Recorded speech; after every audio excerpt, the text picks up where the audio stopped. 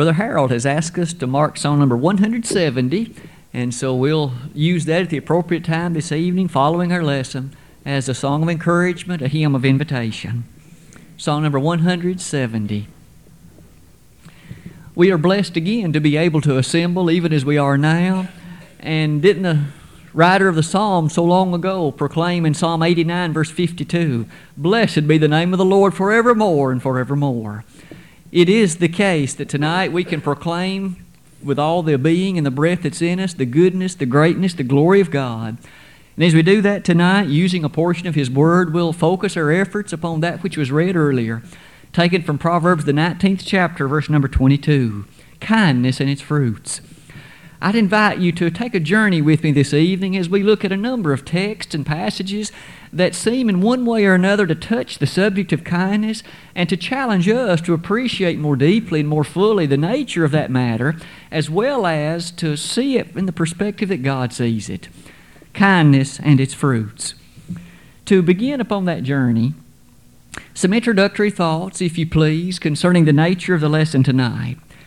I believe it's a fair thing to say that kindness, the act of being kind, is enjoined upon all individuals.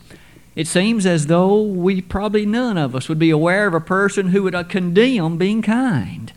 We see it urged upon us in the news media. We seem to have an innate character in our consciousness that desires kindness, that wants to be kind to others, and to exhibit that kindness in the way that's the most helpful and meaningful for them. To say those things is perhaps to remind us that kindness seems to be very carefully and very directly a thing that opposes the inhumanity that man sometimes shows toward himself. Aren't we sometimes appalled to listen to the nightly news and to see the abject inhumanity with which one person may treat another, to do things that for you and me seem practically unthinkable? And yet we see that just the opposite of that would truly be genuine kindness, to act towards someone else using that characteristic and that trait that we would call kindness. Some of those additional thoughts that I've listed for your consideration might help us appreciate more interestingly what's involved in kindness. That's one of those words that seems to be a little bit easier to identify than it is to define.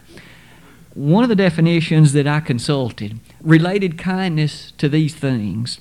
It involves sympathy. It involves gentleness. It involves benevolence. It involves helping someone else. It involves aiding them and caring for them. Kindness involves all of that in one way or another. And we can now see why that's the direct opposite of some of those things we see, the inhumaneness and the inhumanity that sometimes can be shown. The Old Testament, in fact, uses a word that's translated in a variety of ways, depending on its context. There are times it's translated as mercy. There are times it's translated as loving kindness. There are times it's translated as steadfast love. And there are times it's translated as kindness. That gives us some appreciation, it seems, as to the depth of this word, the profound character that can well associate to it. Perhaps one more idea before we begin the major portion of the lesson in earnest. If we needed any greater motivation and any greater incentive to develop kindness within ourselves, could there be any greater than noting that God is kind? The Scriptures identify and describe God as being a God of great kindness. In fact, in Nehemiah 9:17, there in the heart of the Old Testament, that great and noble character of old and lore, in fact, expressed the shortcomings of Israel. He, in fact, confessed, "My people are weak and they've sinned. But God, you are a God of great mercy, a God who will pardon, a God of great consideration, and a God of great kindness." Even Nehemiah applauded the character of the kindness of God. And isn't it amazing that that minor prophet Joel echoed virtually verbatim similar statements in Joel 2:13, when again he lamented over the state of Israel's sin. And yet in the midst of that, God in fact told Israel, "Rend your heart and not your garments." Repentance was merely more to be just than an outward show. Your heart needs to be in the repentance that you show. But in that context, Joel also affirmed God is a God of great kindness. In Jonah 4, verse 2, that reluctant prophet of old who at first did not do that which God told him to do, but then, after spending 3 days in the belly of a great fish, he came to his senses and then did what God bade him to do. In the closing chapter of that book, isn't it true even then that reluctant prophet admitted that God, you are a God of great kindness, and you will forgive these Ninevites if they repent? Sure enough, Nineveh repented, and God spared them. But Jonah understood that God is a God of great kindness. Those thoughts only motivate us to notice even the Apostle Paul affirmed that thought. The great kindness of God in Titus 3, verse 4. But those things whet our appetite, I hope, to notice what's next. What are 2 great lessons that we might appreciate about kindness so that we can perhaps be more kind in our disposition toward others, and that we can be people of kindness as the Scriptures would declare that we should be? The opening lesson, in fact, involves this simple premise. Kindness involves action. It does, I think, seem a simple premise, but there's much the Scriptures would have us to appreciate about the thought. And that leads us back to that journey I mentioned previously, that journey that allows us to study some things about kindness. Notice there at the outset, it is the intent of the Scriptures that kindness is to be shown. It's to be exhibited or demonstrated, not merely just in word only. For I think we shall shortly discover that words alone sometimes convey very little. Words alone often convey rather little substance in terms of addressing the need, or of, in fact, addressing the shortcoming that is at hand. Consider these examples, if you would, with me. Some of them drawn from the Old Testament, others of them we shall take from the New Testament. Let us revisit some of the early stages with regard to God's description to Israel. In the book of Exodus, specifically in Exodus 23, verses 4 and following, there God, in the midst of these various and sundry laws, ordinances, and regulations, had a very simple kind of prescription.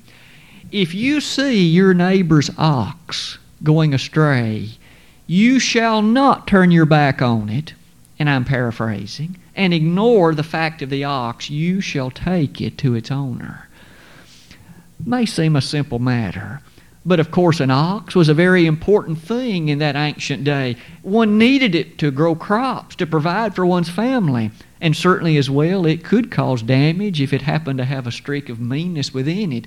You see this ox, you shall not forbear to ignore it.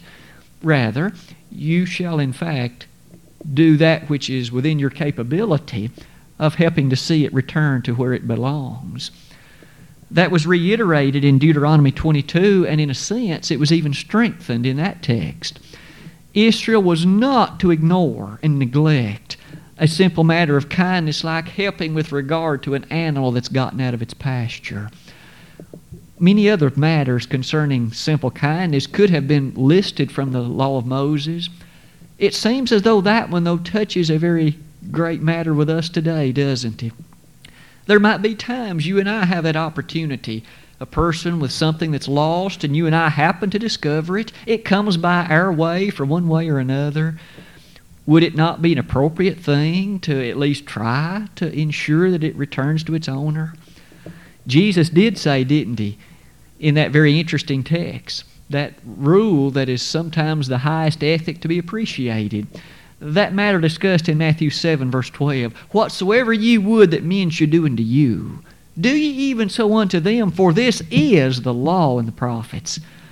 That statement found there in the heart of the Sermon on the Mount in Matthew 7:12 only challenges us to consider yet some other examples from both Old and New Testament alike. Didn't Rahab have the courage and, in fact, to exhibit the kindness to protect those spies from those who sought them? Found, of course, in the book of Joshua. Didn't, of course, in addition to that, David exhibit great kindness toward Mephibosheth, the very son of Jonathan, his best friend? As you read the the 9th chapter of 2 Samuel and notice the prolonged character of kindness that David exhibited toward Mephibosheth. It only helps us see the kind of heart that David had, and at that point in his life, was he not called a man after God's own heart?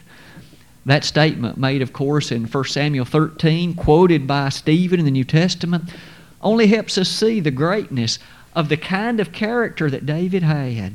He exhibited kindness. Even though the grandfather of this Mephibosheth had tried to kill David not once but twice, and even though that family, by virtue of the actions of Saul, had more than once opposed David, nonetheless David considered Jonathan an exceedingly dear friend and showed a remarkable element of kindness to Mephibosheth. As you and I will recall, Mephibosheth was lame. And in addition to that lameness, David thus ensured that he would be cared for. He was even granted the privilege of eating in the palace with David at the very nature of the king's table. That was an act of kindness on the part of David. In addition to these examples, may we come to the livelihood of the Christ. All 4 gospel accounts record an occasion in which Jesus had great compassion on a multitude. They had been with the Savior the duration of the day. The day was now far spent, and His own apostles urged Him, send the multitude away so that they can go and find food in the villages and in the cities nearby. However, Jesus had a different idea in mind, and it was prompted in Mark 6:34 by the little word compassion. It says the Lord had compassion on them. One of the reasons for the compassion was, Jesus said, they were as sheep not having a shepherd. But also they had gone the day, and the Lord was fearful they would faint by the way. His compassion led Him to miraculously feed 5,000 men alone, not counting the women and children, with but 5 loaves and 2 fishes. We find somewhat later in His feeding of the 4,000, notice again this comment made verbatim in Mark the 8th chapter, verse 3, the Lord was again fearful that they would faint by the way. Jesus, you see, was very aware of the plight that others faced, and He wished to meet the needs of them and to provide to the extent He could with the character of what would satisfy and meet those needs. On the day of Pentecost and in the weeks that followed it, the early church also exhibited some impressive kindness, didn't it? These who had traveled from distant places to celebrate the Pentecost, and nonetheless, when they thus heard the gospel, about 3,000 of them responded in faith, and in the days that followed, others also responded. They were a long way from home, some of them, and yet the brethren met the needs of that group. For verse 44 of Acts 2 reminds us that they didn't consider their own possessions personal, but they were in common. They wanted in kindness to assist and encourage the faith of these others. In Acts the 4th chapter, we even read there about a gentleman who you and I recognize as Barnabas, but he was called the son of consolation. That word means son of encouragement. Barnabas was known as an encourager, and one of the ways he did that was he sold land, allowed that money to be used for the encouragement of others who were in need. These acts of kindness challenge us that the Bible seems to be filled with examples of kindness, where individuals, by their dedication to the truth, gave of themselves to assist, to show those matters of sympathy, gentleness, and forbearance to others.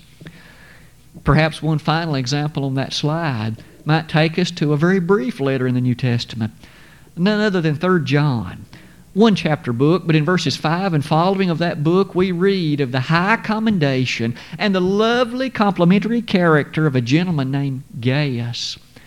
He had exhibited wonderful kindness to brethren, to strangers even, and the writer of that book, namely John, encouraged him to know that his kindness and the other activities of his life toward the brethren and to strangers were well known, and that was certainly a thing to be appreciated.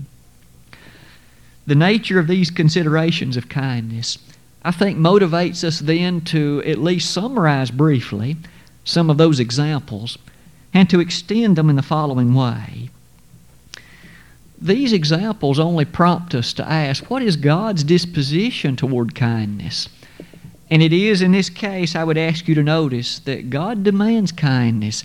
He, in fact, wishes those who would be His servants and His followers and His saints to be people known for their kindness.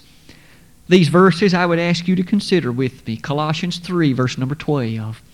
In the heart of that Colossian epistle, as the Apostle Paul directed some very piercing and penetrating words to the church in Colossae, it was this that he had to say to them. These were people to whom he had just said, if you then have been risen with Christ, seek those things which are above, verses 1 to 3. He then encouraged them to put away various things from their lives, namely verses 5 and following. Now he comes to some things in verses 10 and following that they were to add to their lives, things they were to encourage upon themselves. Verse number 12 simply reads like this. Put on, therefore, as the elect of God, holy and beloved, bowels of mercies, kindness, humbleness of mind, meekness, long-suffering, forbearing one another and forgiving one another, if any man have a quarrel against any, even as Christ forgave you, so also do ye. Did you note with me in the midst of that impressive listing was, put on, brethren, kindness. Have an attitude, have a disposition, have a desire to become better individuals of kindness. As you can see, that kind of listing is such that kindness finds itself in some rather amazing company. All of us know well about forgiveness, and we appreciate wonderfully about teachings concerning bowels of mercies and characteristics of humility and long-suffering and even that of meekness. And yet kindness is in the same list. Thus, we are admonished to be people of kindness. May I thus strive to be better in my kindness? I should. Can you find yourself in need of striving to mature in your disposition of kindness? We all should. For God desires us to exhibit kindness and to be people of that very framework. In 2 Peter 1, verse number 7, in that listing that we often categorize as the Christian graces, we well remember that we are commanded to do this. Add to your faith virtue, and to virtue knowledge, and to knowledge temperance, and to temperance patience, and to patience godliness, and to godliness brotherly kindness, and to brotherly kindness charity. If these things be in you and abound, Peter wrote, notice, abound, those things like love and patience and knowledge and virtue, and even brotherly kindness. We should seek to exalt those things, trying to scrape by with a minimal amount of faith or a minimal amount of virtue, or just to eke by the skin of our teeth, to borrow the old expression, with as little love as we can get by with. That's not a person striving to inculcate all of the developments of Christianity and be the greatest servant that we can be. He said, seek to abound in these things. As you think about the notion there of brotherly kindness, it is interesting to notice that the American Standard renders that same phrase, love of the brethren. It is true, isn't it, that in some ways kindness and love seem to go hand in hand. For if one is prompted by and motivated by love, that person will desire that which is best for the object of that love, certainly, but that will involve elements of kindness, will it not? To, in fact, exhibit sympathy when that's in order. To show matters of aiding physically when that's the proper thing. The matters of kindness, as you can well tell with me, even help us see that sometimes we can forget that kindness can be showed by simple things. What about a smile?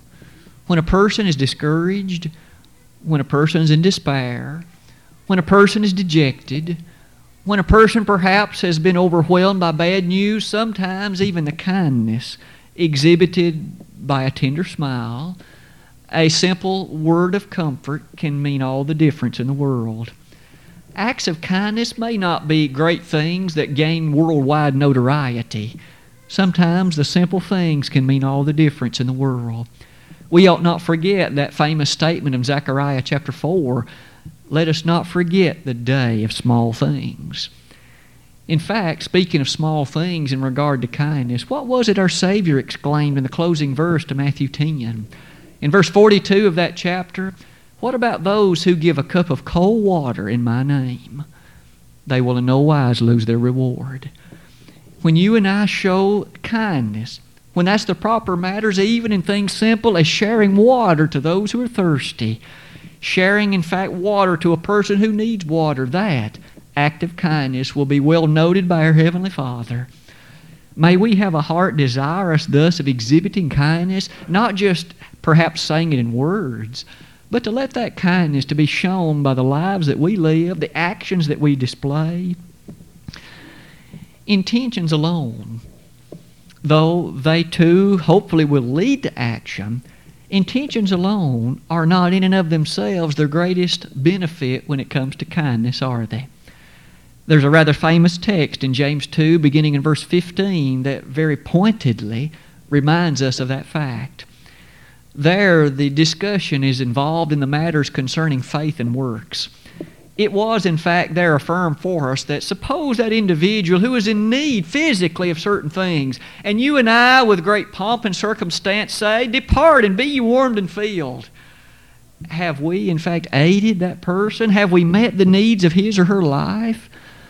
Well, of course, the answer is no, and that has led the writer there, James, by inspiration to say, "Even so faith, if it hath not works, is dead, being alone." Our kindness hasn't aided that person any. We've wished him well, and perhaps our hopes will ring loud and true for him, but if we were able to assist, should we not have done it? Should we not have made the availability of what you and I could to assist? The Scriptures remind us on a number of occasions about the affirmative answer to that question. Just as surely, though, as kindness is to be displayed, and it, in fact, presents itself in action, might we notice also yet another lesson about kindness? Just as surely as all those examples prompted us to see its importance in the Bible, and just as surely as we have also seen that it is, in fact, that which involves action, might we ask, what is the source? What's the fountainhead from which kindness springs?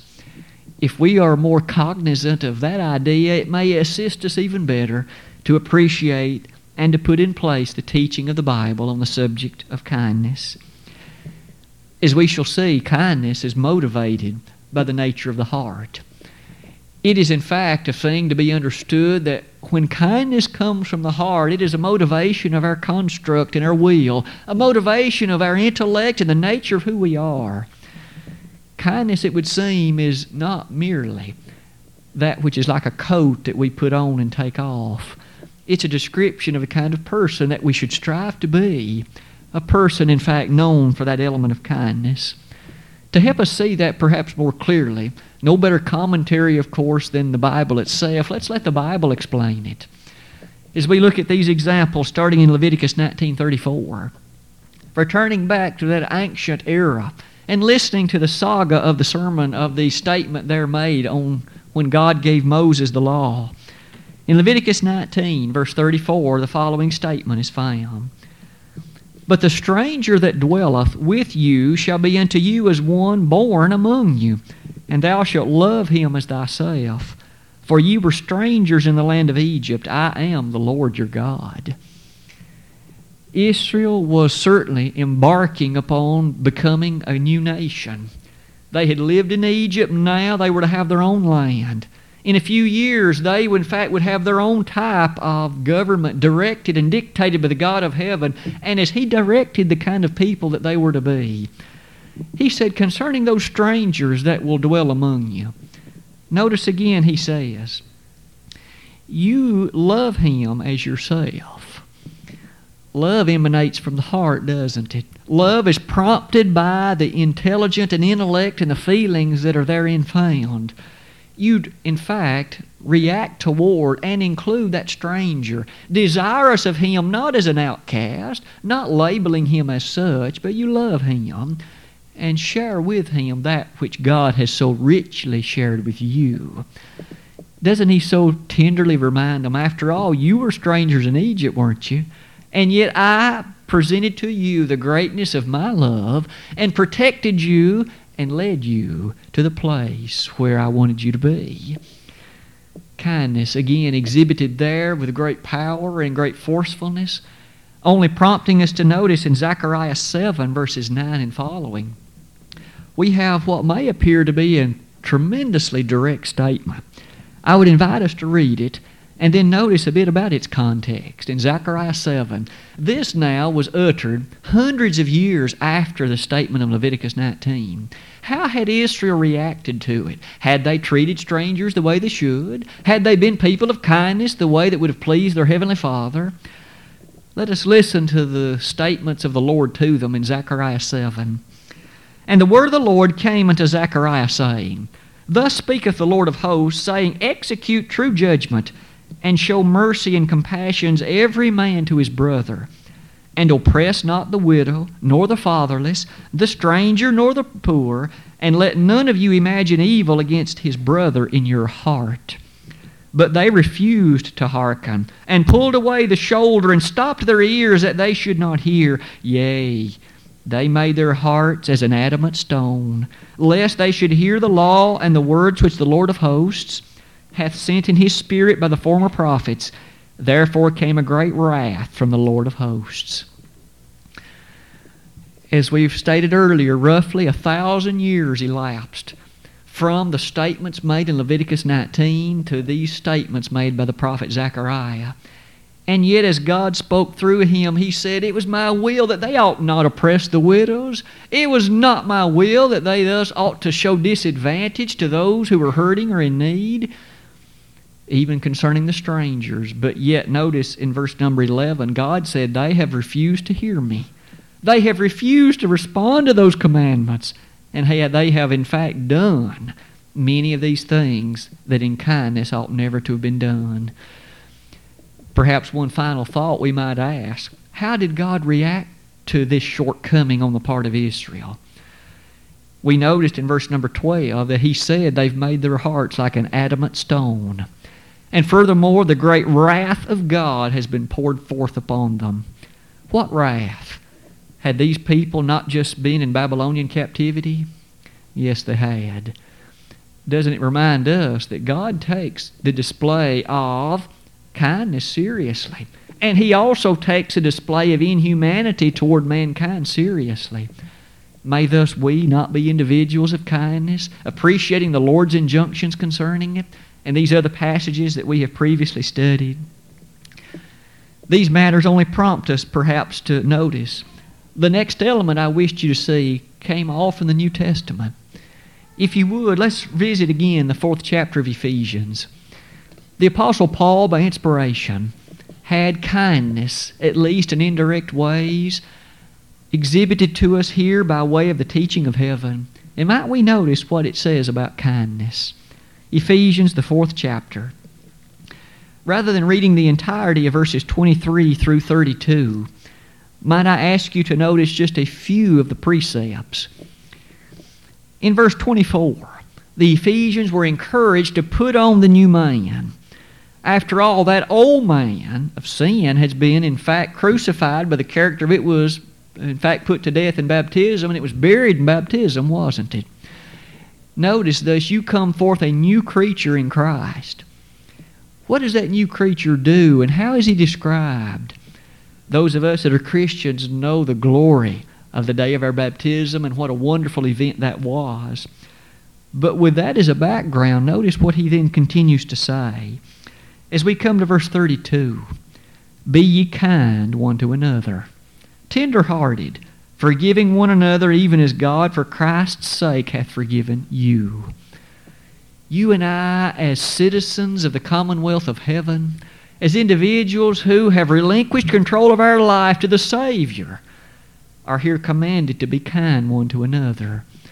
We are to be people of kindness, with a desire to forgive each other, ever remembering the way in which Christ has forgiven us, ever appreciative of what was involved with tenderheartedness and kindness in God's dealings with us.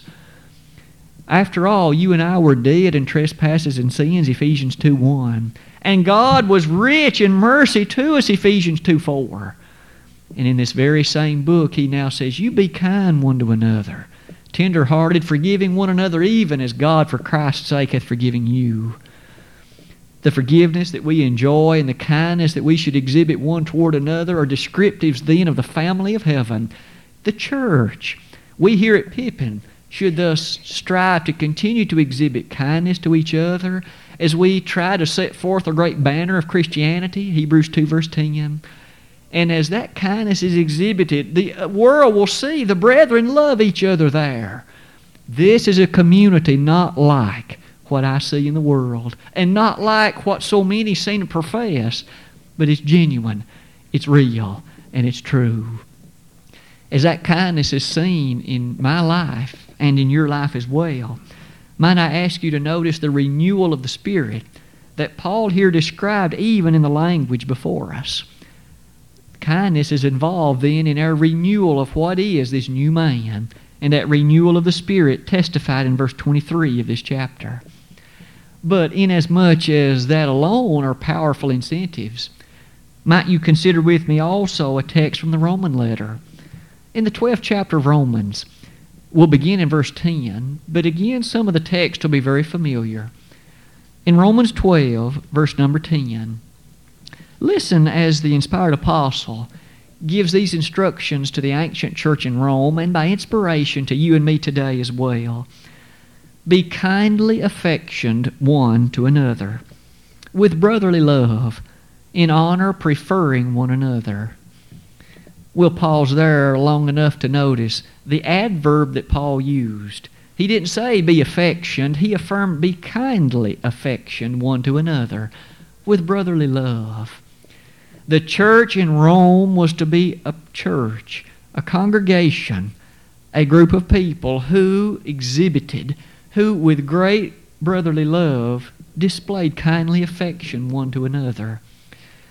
As we can see from some of the further descriptions given to us in that particular passage and chapter, you might notice a little bit later some of the very talents that individuals have are listed. That brings us back to a thought that seems so wonderful, doesn't it? God has seen fit in His infinite wisdom to grant us differing talents and abilities. I can't do what you can, and perhaps you can't do what I can as well as I can. Fact is, that is immaterial when we together contribute our talents and our love and our time and our kindness to the mutual benefit of the church and His work. God's cause will be glorified, and His name will be exalted, and His work will be done. And we try to do that here at Pippin. And as individuals, we strive to be those that exhibit kindly affection one toward another, in brotherly love, in honor, preferring one another. In verse 15, notice another practical way that's exhibited. Rejoice with them that do rejoice, and weep with them that weep. When a brother is saddened due to great catastrophe or loss, or due to factors which bring great loss to him or her, we are able, with kindly affection, to share that which we can to assist. And by the same token, when one of us is able to rejoice, all of us can share in that, at least in some way, and share our commendation and our congratulations, and even to celebrate with you when the proper time and the appropriate way in which that can be done. Brotherly kindness, in honor preferring one another. Can we perhaps not see, as we've looked at this text in Colossians even before this evening, we've read that previously, but there again Paul reminded us and even commanded us, put on therefore as the elect of God bowels of mercies, tenderness, kindness. Might we not forget that is a commandment, isn't it? That word put, as it's phrased there, is a Greek text that has behind it the thought of, make certain that this does occur. Put on therefore. It's not an option. When we thus strive to put on that element of kindness, perhaps it leads us to some concluding thoughts in the lesson this evening. Injunctions reminded us in passages like 1 Peter 3, verse number 8. We also notice that whether it be Paul, whether it be the Savior, and even now Peter joins in the refrain, we shall find a commonness, a harmony, a uniform character that encourages us to see the importance of kindness. In this particular passage it reads, finally, be ye all of one mind, having compassion one of another, love as brethren, be pitiful, be courteous. And you might notice that he isn't encouraging us, in that word pitiful, to be anything other than tender-hearted and to be humble. That reminds us again that though the word kind doesn't expressly appear there, many of those descriptive characteristics do. So may we, at this point in the lesson, take the injunction that kindness does involve action and that it does emanate ultimately and finally from the heart. What's the condition of your heart and mind tonight? Are we striving to be more kind? Do we take it seriously in a world that can be so cold and so careless, to strive to be like the Lord and to exhibit kindness when the opportunity is before us? Our church strives to be benevolent to those families in the community in need and even those around the world whose needs we know. But even as individuals, can we not strive perhaps to mature in our display of kindness and to, in fact, make certain our heart is in the characteristic to be a heart of kindness? Because if so, we can readily come back to the lesson text for tonight and close the lesson with one of the greatest fruits of kindness. Certainly, kindness pleases God and it encourages the brotherhood, but there's one other thing that we should not overlook.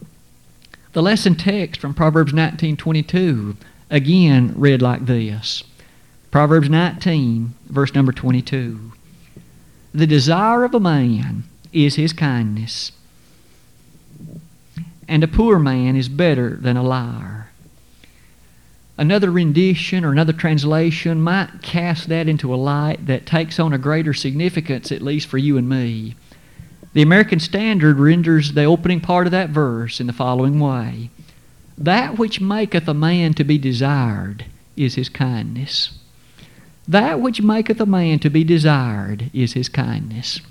If you and I want thus for others who are not Christians to appreciate what happens here and the truth that's emanated here and that what all the glory is of the Lord and His church, one of the ways that can be a very critical, integral part of making sure they come to know that is to react toward them with kindness. That which maketh a man to be desired is his kindness.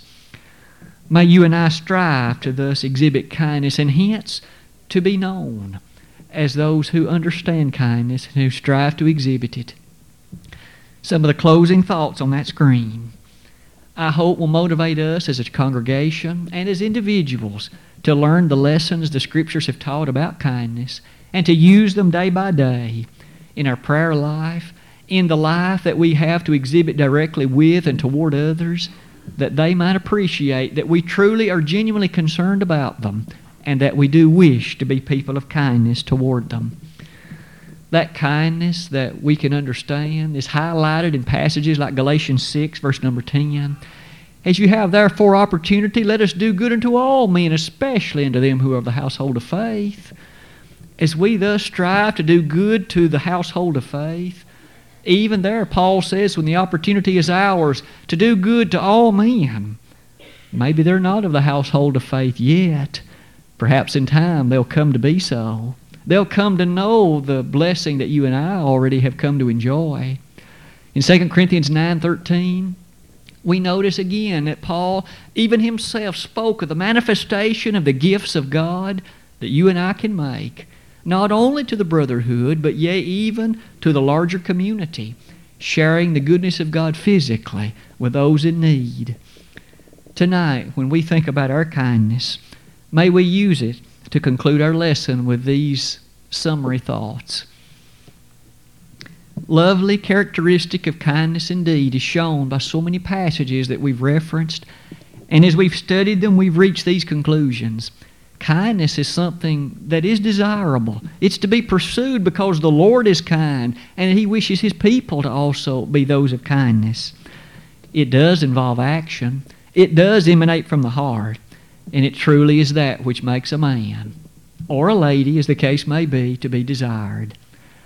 Tonight, the greatest kindness that God showed to us was to allow His Son to take our place and pay the price for sin. That great kindness should motivate us to try to show kindness to those about us. Tonight, are you a Christian? Have you thus responded in faith to the kindness God has showed you? If you have, you know what a change occurred in your life.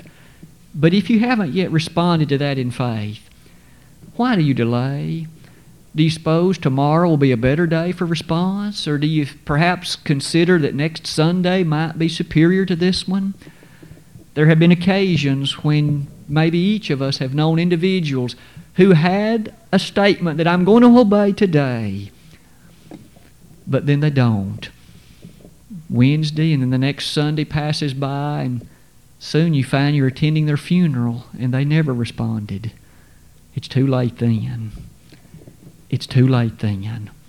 We understand that we have today. God has blessed us with the here and the now.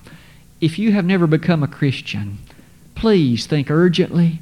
Think from the perspective of eternity. And if you need to respond, we're going to make a convenient and opportune time in just a moment. As a hymn of encouragement is sung, you'll have the opportunity with a crowd, a throng of people here urging you onward because they desire you to know the blessing they have.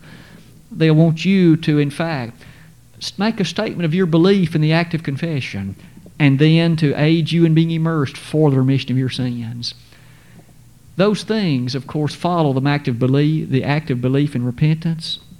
If you have become a Christian, though, you've known and you've tasted the good gift of the glory of God, Hebrews 6, verse 4, but you have somehow let the taste slip from you. Come back tonight to your first love. The church in Ephesus, in fact, was commanded to do that in Revelation 2. They had left their first love and were told to repent and come back to it. Otherwise, the candlestick was going to be taken from them. Tonight, if you need to come back to your first love, if there's been sin in your life, others are aware of it, the shortcomings have been public, they will want to rejoice with you for your return to faithfulness, and so that they could forgive you of those things that you may have done to them. If we could be of assistance in either of these ways tonight, we would urge you, please let that be known in a public way while together we stand and while we sing.